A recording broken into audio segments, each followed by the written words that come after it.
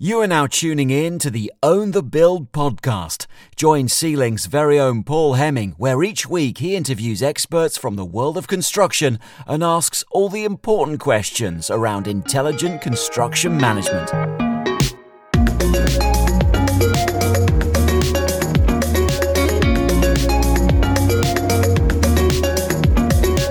Hello and welcome to episode 123 of the Own the Build podcast with me, Paul Hemming.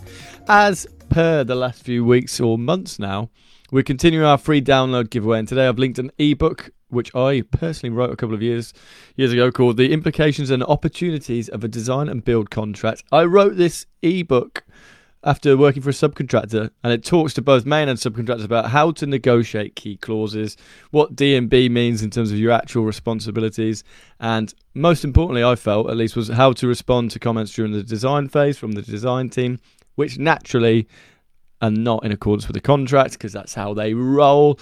If you're working on a D&B contract of any sort, I think this will be really valuable to you. So go to the podcast description, download it, let me know what you think, let me know if you want a follow-up or anything like that. I'd be happy to hear from you. In the studio today, we have got, again, a close friend of mine, Christopher Barber, who is, only a few weeks ago, we completed a hat-trick with Sarah Fox, but we're now on a hat-trick of Christopher Barber episodes. So Chris is the co-founder at C-Link and Prosper, the business that I work at. As you guys all know from listening to the show, we've created software that connects main contractors and subcontractors. It saved main contractors 600 hours of quantity surveying time. While I front up the main contractor side, bizarrely, considering I used to be a subcontractor, Chris fronts up the subcontractor side and is very passionate about making subcontractors better. Chris is a bit of a champion for subbies and really talks a lot about how they can improve the way that they work, the way that they tender, and the way that they run their businesses. Chris, I'm blathering on as I always do. How's it going, mate? It's great to be back. Thanks for having me, mate. I'm all good. Sun is shining. The sun is shining. And you got the hat trick, mate. I mean, it's you're in highly impressive company with Sarah Fox being the second person to a hat trick of Own the Build episode. So before we jump into today's topic, which is going to be really interesting topic because it's something that you've spent a lot of time on, talk to us, remind the listeners who don't know who you are or don't know your experience, who haven't listened to the last two Chris episodes, talk to us about your experience and time in construction. Yeah, first of all, don't listen to episode 1 from myself. It wasn't the sexiest of episodes, that's for sure. Come on, mate. Don't be too hard on yourself. But yeah, so just my background, started quantity surveying in 2006 at tender age of 17. Working for a precast design and build specialist, one of the market leaders there. Built really good foundations for myself, and then decided to move to London to start main contracting in the high-end residential game, Paul. So polar opposites in terms of where we are in the industry between the two businesses, and obviously going from a subcontractor to a main contractor.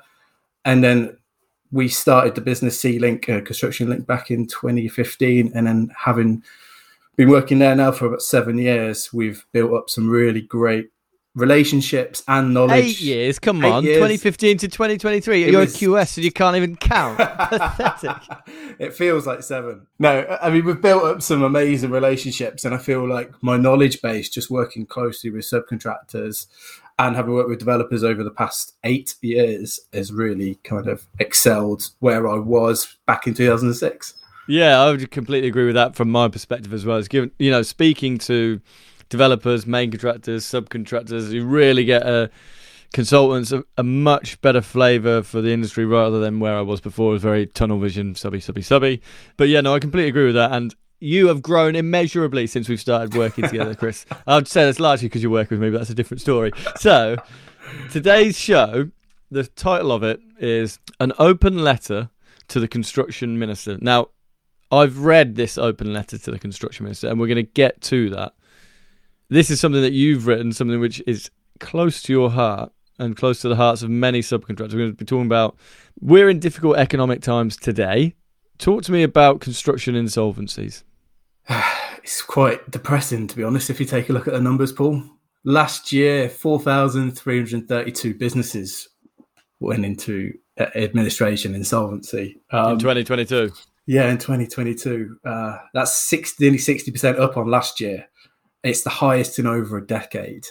And as an industry, we're the biggest contributor. We're like a fifth of all insolvencies.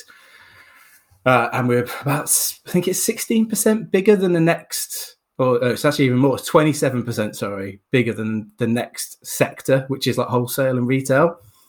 And it's just staggering in terms of the numbers. Like, it is just always high. If you look at the trends, construction is always the highest contributor.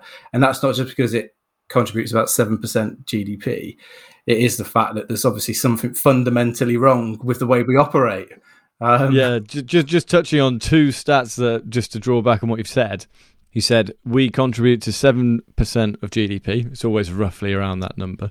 And then you said we contributed to 20% of insolvencies as a sector. Is that correct? Am I understanding that correctly? Yes, correct, yeah. Yeah, so in short, something is awry. Yeah.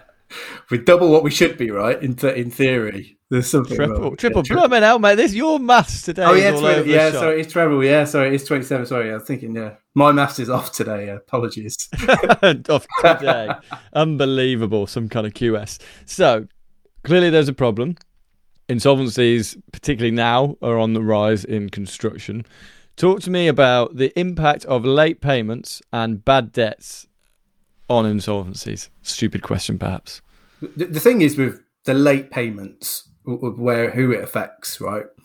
So let's just say the client pays the main contractor on time, and to cash flow the business for the main contractor, they have 30-day payment terms, like basically credit terms with the subcontractors, and then the subcontractors then have credit terms with their suppliers. So the main contractor gets paid on time, and then for whatever reason, if they can't afford to pay people within that project, that subcontractor gets delayed payments further. 30 days is a massive stretch anyway for most businesses, but it's structured in that way that the industry is structured that way, right? Any 14 days, another 30 days on top of that original 30 days, so really starts hampering that subcontractor to deliver for that project, but not just that one, all the other projects they've got going on at the same time. So the ripple effect is massive. It's the reason, late payments are the reason why there's such discord in the industry, right? Because you get a late payment from one project, you can't perform on that project, and then the next project, and then the next project, and then you're pissing off a load of your other clients who might be paying on time, but you've got this one bad project that's hampering your ability to deliver for them. Yeah, well, you've worked for both main and sub. I've worked for sub, and yes, I never experienced the case where the companies that I were working for were getting paid late. Yes, they were getting paid late, but no, they weren't getting paid late, so that it then impacted other projects that we were on. Say we were on 10 projects at once. But I definitely experienced, particularly lower down the chain, where I had my installers or someone like that, where they were working on 2 projects and their other client wasn't paying them. And that impacted us, completely different projects. And you can really understand, can't you, just from framing that as you have, the supply chain and how it filters down main, subcontractor, then subcontractor to installers and suppliers, that the ripple effect of one project being poor is not just that project. It echoes out across other projects and impacts other projects. And it kind of helps you to understand, doesn't it, the reason why so many projects are late, so many projects, are over budget, because so many things go wrong. There's so many things at play. It's not just the fact that it's such a complex and challenging industry. That is just a further complexity that is thrown in. So you have first written an open letter to the construction minister, and you have second included within that letter a petition. Talk to us about what that petition is. Yeah, so I had a lot of the content we push out, how the narrative that I believe in is helping subcontractors, helping the industry just be better, right? And I was really focusing in on the problem of late payment, like how can we do it?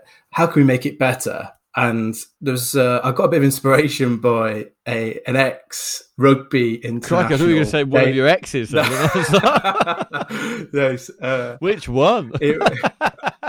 You know them all, Paul. You know them all. So his name's David Pocock. He's Australian rugby player, an amazing player, even if it was at the demise of English rugby. But he was standing in Australian government saying, look, we need to protect subcontractor payments. And that really started me thinking, what can we do to make a change? Like, sick of talking about it. Let's try and do something about this situation.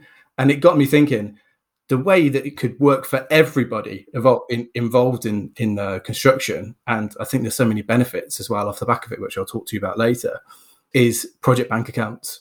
Now, how the project bank account would work is controlling the money basically from the client into the main contractor's pocket and then into the subcontractor's pocket. If you solve that flow, in my mind, we would solve a lot of problems that we've got in construction and improve a lot of. And we'll come to it because there's pros and cons of all of these things. I guess before we get into the detail of that, what does the petition say? What's the crux of the petition? So the crux of the petition are, this is the problem. This is where we're at today. We've got an extortionate amount of insolvencies happening. It's forecasted to grow to 6,000 insolvencies in construction this year, up from 4,000 last year. We're 65% of the industry, and it's probably more, but the recent research, 65% are reporting late payments. And the average time is 75 to 90 days to receive payment. It's an insane amount, right? And they were forecasting the bad debt in the industry to go from 300 to 1 billion by the end of this year. So there's got to be something we can do. We can't just sit here and just let that happen. Surely there's something else we can do. And on top of all that is the mental health impact this has on the individuals, like the SMEs that I'm working with. I've got a bit of a personal touch on this, working with these people day in, day out, understand how it impacts them mentally. And whilst I was doing the research, I found that 90% of business owners said that late payment had affected their mental health and mental well-being, and 10% of them consider. Well, I'm sure you can attest to that. I can. We run a business. There's been times when we've been waiting for payment, and it's hell, isn't it? It's not. It's a very uncomfortable place to be, and what these people are doing, they're doing it for their families, right? And it kind of made me a bit passionate about it, quite emotive behind it, as well as the logical side of it for what I set out beforehand.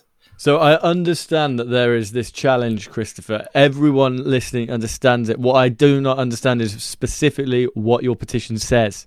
So the petition says that. So I set out the problem, right? I've pulled on the heartstrings there, right? And what I'm suggesting is mandatory project bank accounts on all construction projects over £1 million threshold and over. I've chosen that as a 1 million as a kind of discussion point. In Scotland, the government, they're doing about on public contracts, they're using PBAs on about 500,000 plus. I think that could be a bit restrictive in the private sector in terms of because of the amount of volume that's going through. But I picked $1 million because I've worked on £1 million contracts when I was main contracting, and it felt like you'd have the right resource to administer a project bank account if you so it's more of a gut feel on that size of project, that from my experience that you could administer a PBA. And so your petition and your open letter to the construction minister effectively says construction insolvencies are growing through the roof. They're 3 times any other sector. One of the primary reasons for that is a lack of payment. One of the primary reasons for a lack of payment is that it then impacts mental health. And by the way, construction is way out in front as well for suicides and all the other things that are connected to that as a result. So it all ties together. And your solution to this is that you will be obliged to have a project bank account on any construction project over £1 million.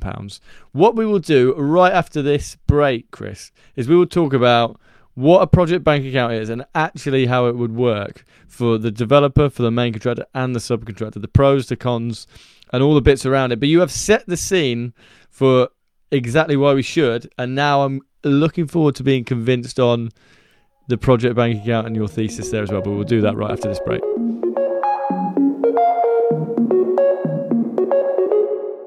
Hello, it's me again. I wanted to share a quick story with you on why I co-founded C-Link with my best mate Chris.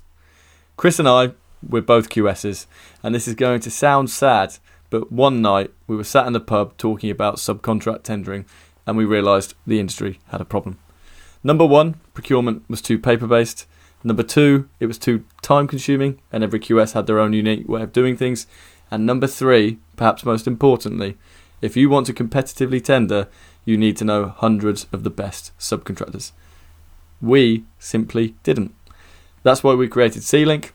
It's software to solve subcontract tendering. We wanted to remove these challenges and help the industry get better. So if you, or someone you know, tenders with subcontractors, you've got to see our software. Head over to our link, www.get.c-link.com/podcast to find out more. I will include it in the description box, so again, there's no excuses. Now, let's get right back to the show.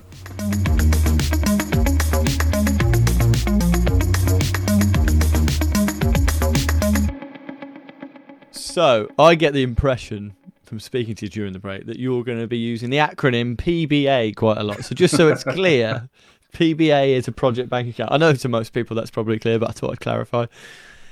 So, this part of the show, I want to really understand what a project bank account is, because I reckon I could fumble my way through describing what one is. I have a picture in my mind what one is, but I have actually never been involved on a project where there is one. So, talk to me right now. Explain to a 5-year-old, explain to my little 5-year-old mind what a project bank account is and exactly how it works, please. Yeah, so I've also not worked on one with it. So here we go. I know people who have. So a good friend of ours, Vinny, who we've talked about it actually in depth because I was talking to him about this idea. But essentially, a project bank account is what it says it is. So the client has a project. They set up a bank account that's dedicated to that project. There is some kind of legal mechanism that them and the main contractor have set up.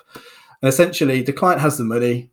There's an agreed value for the project, and the money is designated to flow down essentially through the first 2 tranches, if that makes sense. So tranche 1 will go to the main contractor, and then tranche 2 will go to the subcontractors.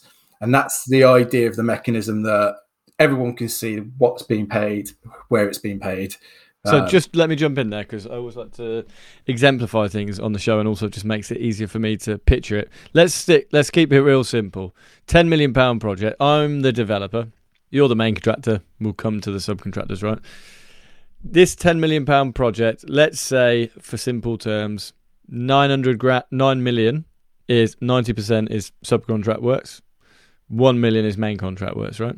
So what you're saying is the developer has their finance and they pop this £10 million into a bank account, of which pre-agreed there's £1 million allocated to main contractor, £9 million to subcontractor. And then as you execute the works, that money gets drawn down, obviously depending on valuation and the like. Is that correct? Yeah, that's correct. Yeah. Whether or not the whole 10 million goes into it straight away is another question, because I don't think that's how they would do it necessarily. But there'd be cash flows that would be produced to kind of forecast what the client might need to put into the account at certain periods. But in short, it gives everyone a bit of certainty from the main ring-fenced. It's absolutely ring-fenced for that project. So the main contractor, if he gets paid £1 million, let's just say in month 1, he cannot use those funds other than to pay the supply chain, basically, and obviously take their bit of profit on top. But it goes, the mechanisms are all attached, so that subcontractor has got a guaranteed payment.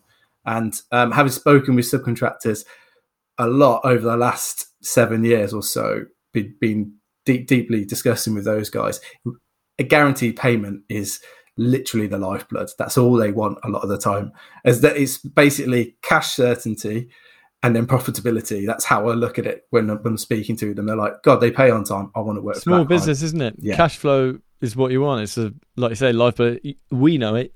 Everyone knows it. So it's interesting, isn't it? Because, when you first come across this as a principle, this is, again, I'm going back to my perhaps tunnel vision, small-minded subcontractor experience, because that is my experience. And as soon as you hear the words project bank accounts, a little bit of me thinks, oh yeah, but the main contractor's not going to want to do that because blah blah blah blah blah. So, you have that little feeling of anxiety of you're always at the bottom getting stitched. But actually, it's a good thing for the main contractor, isn't it? Because they're actually getting certainty as well. You could argue in exactly the same way the subcontractor is worried the main contractor is going to use money from other projects. No different for a client, right? So in some ways, it's really good for the main contractor.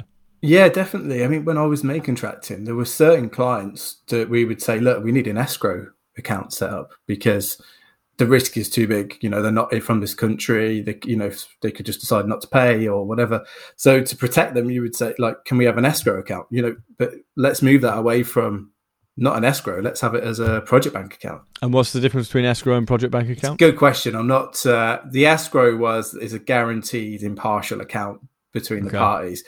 I don't know the nuances. I couldn't tell you. But the project bank account is much more about tailoring it for the entire supply chain into the... Yeah, that's it. I mean, the escrow was just the client paying the main contractor, whereas the project bank account is a bit more, goes down a bit deeper into the supply chain. Okay, and so going back to our example then, you know, this £10 million example, forget that it's imperfect. It's always going to be imperfect at thinking about this. But we got this £10 million project. I'm the main contractor on the project. What are the benefits to me? Why is it good that I'm on a project with a project bank account? I'd say for the main contractor, it's them getting paid. There's obviously more benefits for the subcontractor and globally as construction as I see it. So the main contractor is, we've got certainty on payment every single month, which they need. And from then a subcontractor side, it's that payment certainty. But if we try, I'd look at it as more of a global why we should be doing it. So first and foremost, right, transparency. Project bank accounts offer full transparency up and down the supply chain between all the key stakeholders. And we know that construction is can operate in a more of a clandestine way at times, and people don't trust each other. That's why we've got such, we talk about collaborative approach, but, you know, when you talk in the SME world, it's less so, right? And it's because people don't feel like they're being transparent, especially when they're not getting paid. So how is it transparent, though? It depends how you set the contract up. I really see PBAs working quite well on like two-stage tenders. I think they would work really, really effectively on a two-stage tender because, you know, you could have your fee and prelims agreed if you're a main contractor. And then you're like, okay, well, we've got to place 20 subcontractor orders. You know, you can see, you know, what those are. You've got your agreed markup and measure on there. And the client will be like, there's no need for like closed envelope tenders coming in. You can see, look, I placed this order with this contractor. It's £1 million. You're paying me 10%. Is that where main contractors may be hesitant, whereas subcontractors wouldn't? Because subcontractors would be like, yeah, it's £1 million, pay me my £1 million, happy days. But a main contractor might be like, yeah, we had £1 million allocated to this, but we've actually procured it for 800 grand or whatever. And then they would have to be transparent with that. Or are they, would you actually just say, this is my CSA? Yeah, there's £1 million allocated. Do you see what I mean? Because to some degree, they might think that their advantage is procuring well, tendering well, and getting that price at a better value for them. Is that an area where it might fall down? Possibly. And I think that's one of the drawbacks from where a main contractor could see it. But, you know, main contractors don't make big margins, right? We know that. Like you've had plenty of people on the podcast. And I remember, I forgot what episode it was, but we're a trillion, the biggest industry, right? Really, one of the biggest industries, operating on tiny margins, which just doesn't make any sense, right? I think there would be with bank accounts and maybe an adjustment in thinking around that of like, are we only charging 5% or negative 5% of we've heard in some crazy cases? Should it be 10, 15%? Whereas then the main contractor's like, well, I don't need to go and get extra margin elsewhere. I could just concentrate on, you know, the quality time cost. I can just concentrate on the Q and the T, right? Not the C, because I'm getting paid fairly for managing the subcontractor, and it's moving it away from the shift on the focus on the cost or on the quality and the time that it's delivered in. I think there would be a general shift in that from a main contracting perspective. Yeah, because what strikes me as really interesting about this, you know, going back to your letter to the construction minister, right? We need all these houses. There's this huge, huge challenge in that regard.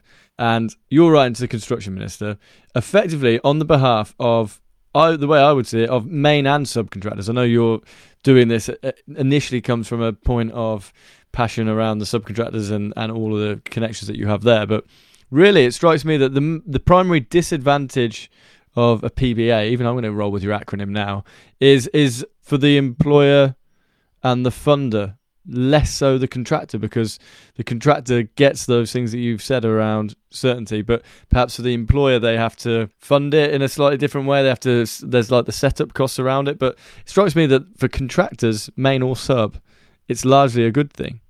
Yeah, I would generally say it's a good thing. I mean, but our industry doesn't like change, right? Really?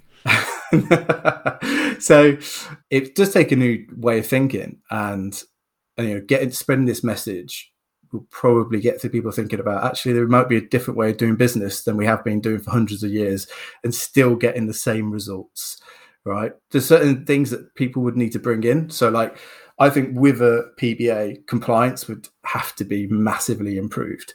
Things like orders, tendering, payment notices, all these things, these mechanisms that we've got in contracts would have to be executed correctly. So just a general leveling up of the industry. That makes sense. We're doing things the way we should be doing them, not half-assed on a back of a fag packet, right? We're doing these things properly, right? That's first and foremost. I think compliance has to be upgraded. It's all of this is really interesting stuff. It kind of puts a bit of a spring in my step just thinking about it. So I was doing some research on project bank accounts and so on, and like where in preparation for this, and in 2014 Cabinet Office announced over £5 billion worth of construction projects were going to be paid through project bank accounts, and that included Crossrail, right? And the reason they said that, and this just wholly supports your theory, this is a quote from the Cabinet Office. It says, "To win the global race, we must support the smaller suppliers who are the lifeblood of our economy." And project bank accounts is the way that we as a government see the way that a way to do that, particularly in construction. So I think that you're very much onto something. Just paint a picture, I guess, of, go back to your thought process around, you listen to this rugby player, Pocock, talking about it. It got you thinking about, I know you love talking about rugby anyway, but we're not going to spin off into rugby as I know you'd like to. But you listen to him and you start thinking, God, there's got to be something we can do to change it. And you end up on project bank accounts. What are the alternatives? What were the other things that you looked at and thought, no, that's not quite right, or this isn't quite right? Well, there was this thing called the prompt payment charter.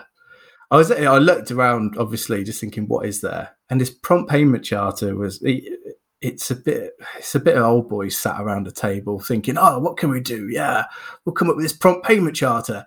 Being polite, it's been all in the SME world. There's nothing in there that is actually, it's great, put something on a piece of paper. Does that mean they're actually going to do it? And I think one person got kicked off it and then had to come back and then managed to get back onto the prompt payment charter. Bits of paper don't do anything. An electronic mechanism that everyone's accountable for will make a difference. And we can write up what we want. Construction Act, Paul, very good example. Some lovely terms in there. If someone don't want to pay you, you're going to have to go jump through a lot of hoops to try and get paid. And probably isn't worth you spending the money on those legal... But this isn't going to stop that. Having a project bank account is not going to stop there being a dispute. But what it is going to stop is someone saying, yeah, even though you've won that dispute, I haven't got any money anyway, see you later. Yeah.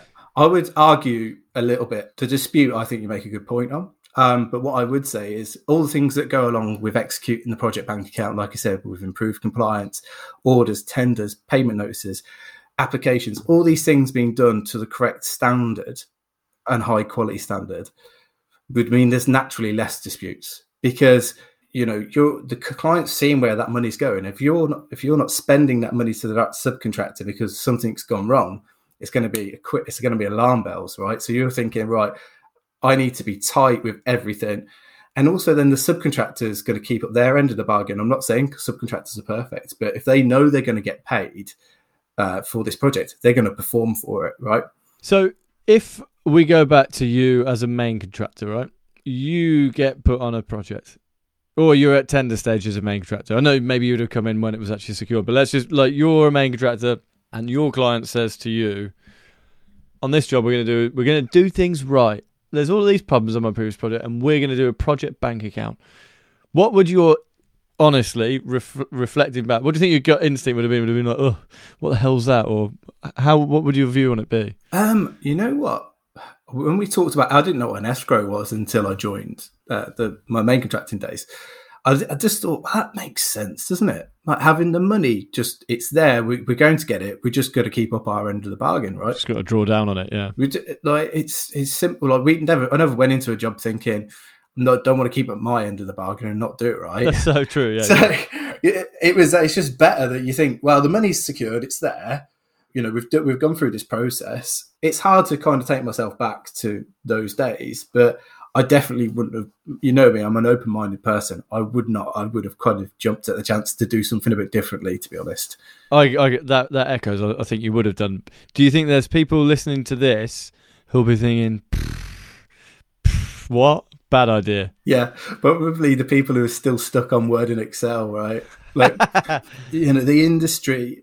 We talked about, like, you know, that maybe there's an anti-competitive edge, particularly on the low margins main contractors are on, that would think, oh, I'm not too sure about this because I'll make my money through cloak and dagger kind of. But not even that. No, you're making money through intelligently value engineering. Do I want to share that with the client? Yeah, you can. But I mean, it shouldn't take that out. The project bank account shouldn't take that out. Just because the client can see you making money, you've agreed a contract value, however you set it up, and you're executing it. So there is that. People might go, oh, well, God, you made a load of money on that account, on that project. I want money back. But where I think the biggest pushback would be is how, you know, the industry isn't very agile.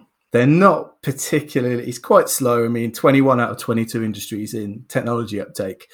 There would be a leveling up of taking on onboarding technology to make them more efficient, moving away from old systems that aren't set up to run construction projects. I think you would have to take on more tech to kind of make yourselves efficient and productive. And I think that's where the main pushback would be. Or what those change management, isn't it? It's like, I've never done that before. Do I really want to? How do I do it? That's kind of the point I was making when I was asking you, what would you have done as a because I reckon I'd have been like, what the hell's a project bank account? What's this that I've got now? Another thing on my to-do list or to work out, I guess would have maybe been my instinct. And it's just change management, isn't it? You think the biggest pushback is that? Yeah, I mean, you're thinking that, and I would have thought that, you know, getting hundreds of emails each week, still using fragmented systems that don't talk to each other, loads of administrative work on top of you day to day, right? You think, God, I've got to administer now a project bank account. But if you can take those pain points away through tech, then executing a project bank account could be fairly straightforward. And you think about the knock-on effect, you know, go back to what you said initially. One project stops paying, what does that do to the rest of the industry? The knock-on effect is very real. And go back to your 90% or 65% of reporting late payment, all of these insolvencies. It totally makes sense. My final question for you, mate, is a really interesting conversation, and I highly endorse the work and effort that you've gone to around this petition and around this letter, because it's all in the name of, almost as you said there, going to a project and holding up your side of the bargain. That's what almost everyone wants to do. So it's only to help the industry be a better place. What are your actual hopes for this petition? So obviously we've talked around transparency and compliance. I just want people to understand. I mean, I'd love it to be implemented, right? But there's a long road ahead.